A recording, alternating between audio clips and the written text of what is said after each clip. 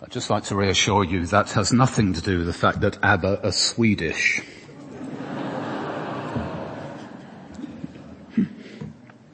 They're good lines, aren't they, though?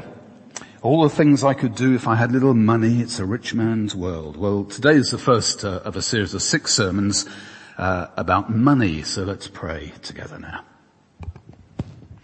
Father, pray that you would help us to understand your word, the breadth of what it says about money, and we pray, Lord, that you would help us to work out these things in practice for Jesus' sake.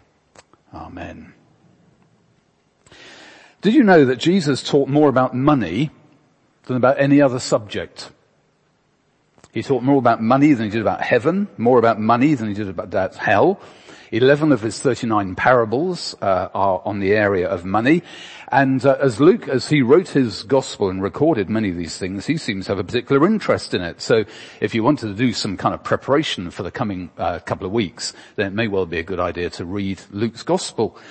But the really important thing about money is actually it's an iceberg, because there's actually far more underneath the surface than there is that you can see.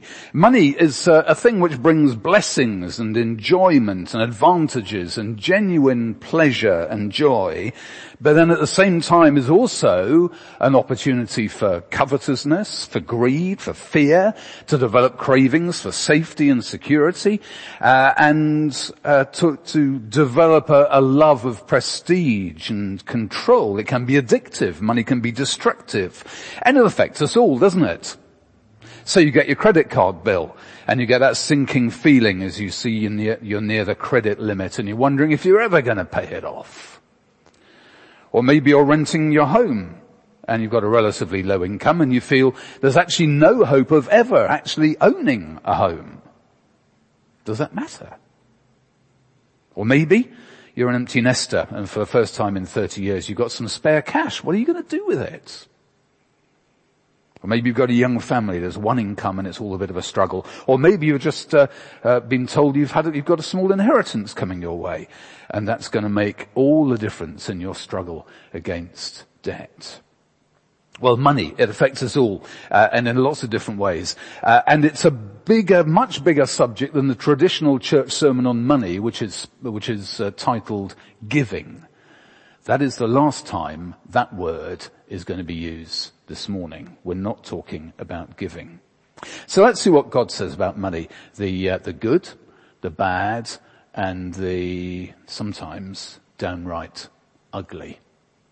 Now, we have a selection of verses on our creamy-coloured sheets here. It's not everything by any stretch of the imagination on what the Bible says about money, just a small selection. But I hope it would be helpful. It might be an idea perhaps just to take this home and to read it and maybe to get a bit more of the context and so on, but to pray through those things, those verses from the Bible. So do take one of those home. And let's pause and let's think. I'd like to imagine this. I'd like you to imagine a world where there is contentment in place of coveting.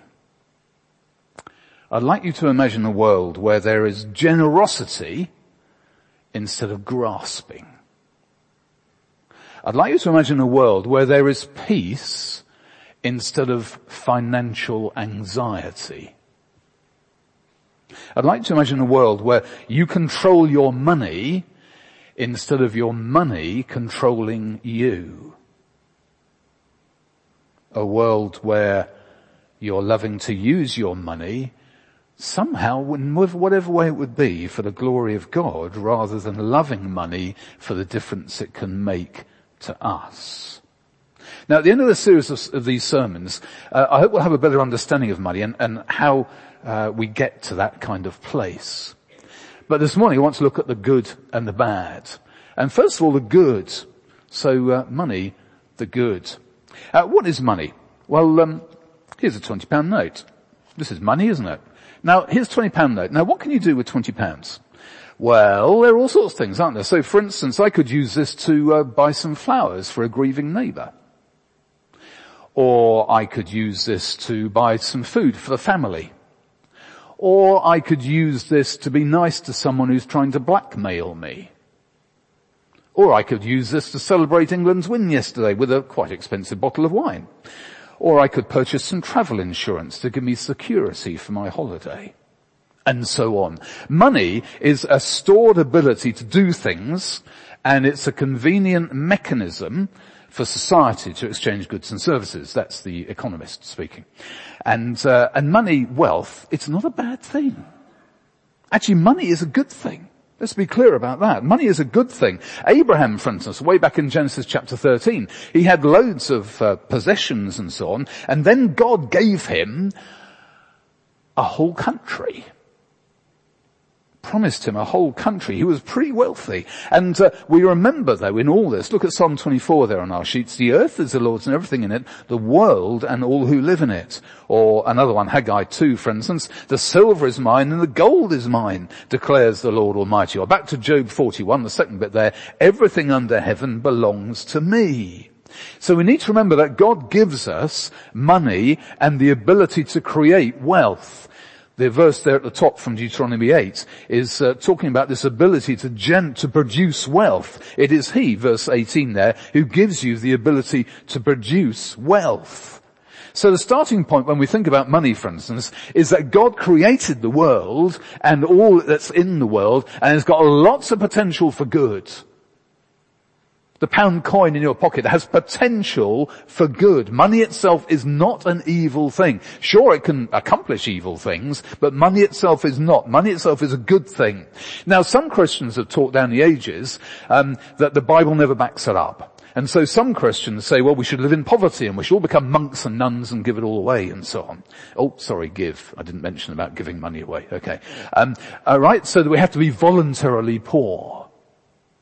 On the other extreme, for instance, when I go to Brazil to visit Nelson, our mission partner over there, he will often point out a prosperity gospel church. In fact, the biggest one in the city where they live, in Belo Horizonte, has got 1,500 people when we last drove past it, going to church. They seem to have meetings every night there. And the idea of the prosperity gospel is that if you're godly, God will bless you with material riches, so you'll get rich. It's rather attractive if you're rather poor. But I want to say that is a poisonous and unbiblical and actually a cruel heresy. Very nice for the pastors, of course, because they've got to show that their preaching is right by being rich themselves. So they'll be presumably paid a nice packet, and they'll be able to live in nice houses, drive expensive cars, and in some cases have their own private jets. They have to be rich, don't they? Otherwise their ministry wouldn't hold water. But has no one ever told them that Jesus never had 2 pennies to rub together? Instead, let's be biblical in our thinking. Money is a good thing. There's no need to be embarrassed about having money. We should be thankful and enjoy God's good gifts. At the same time, let's remember who's God. And it's not us, and it's not money. There is only one God, and it is the God who we love who gives us the money that we have. There's an American pastor, John Piper, he said this, use of money is an act of worship, either of Christ or of something else.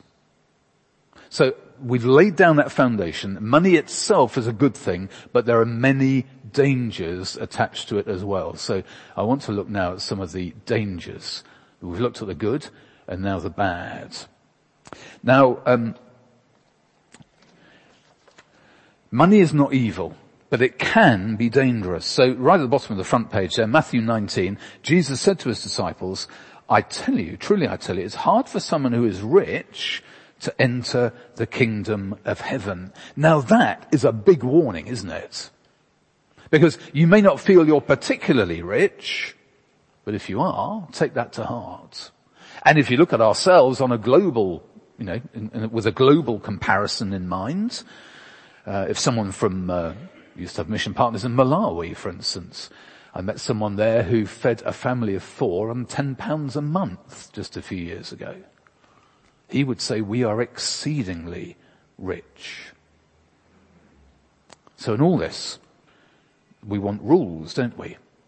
Our natural thing is to think, well, give me some rules. What would be a right percentage of our income for committed Christians to spend on a holiday each year, for instance? How about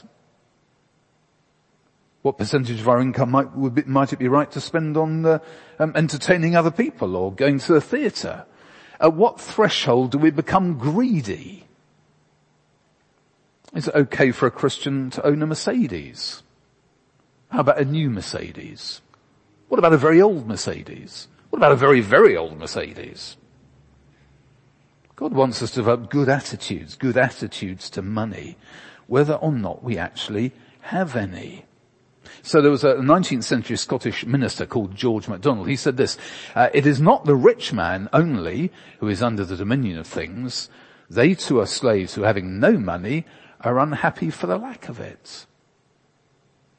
So I'm not saying that we're not getting at those who have a lot of money. We're not getting at those who maybe drive a Mercedes, not at all.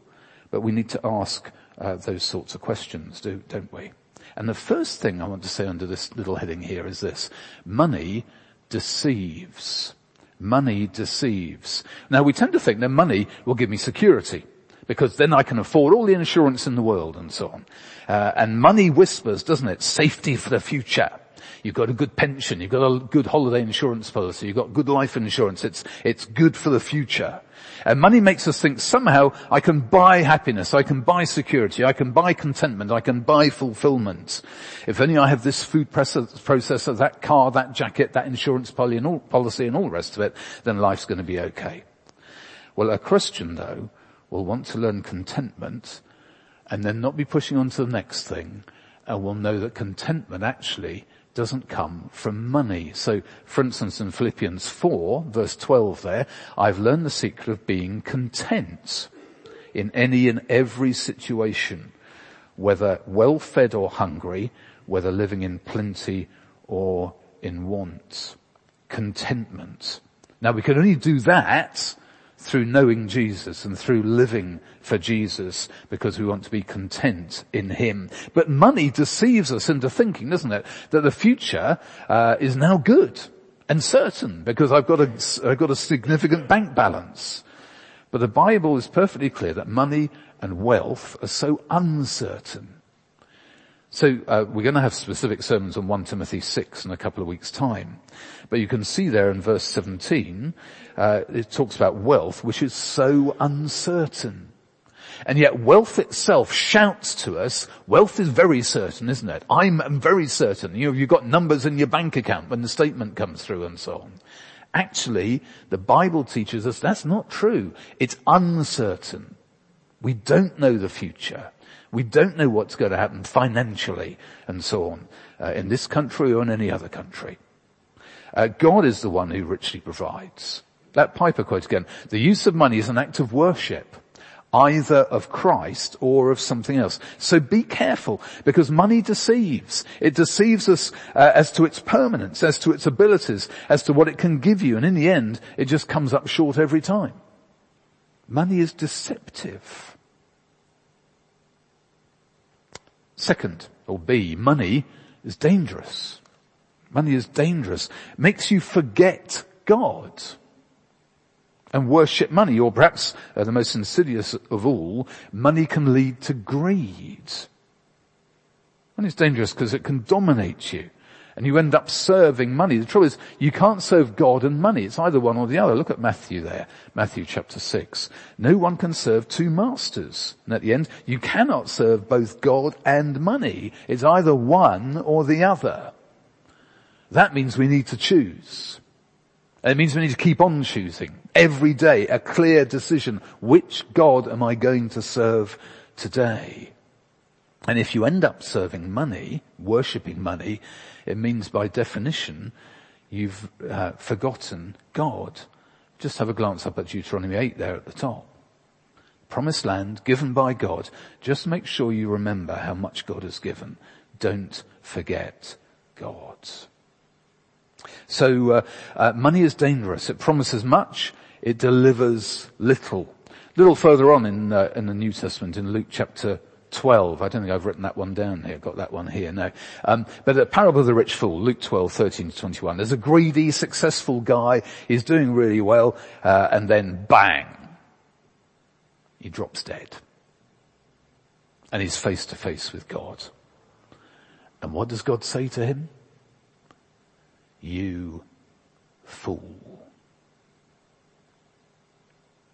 Greed.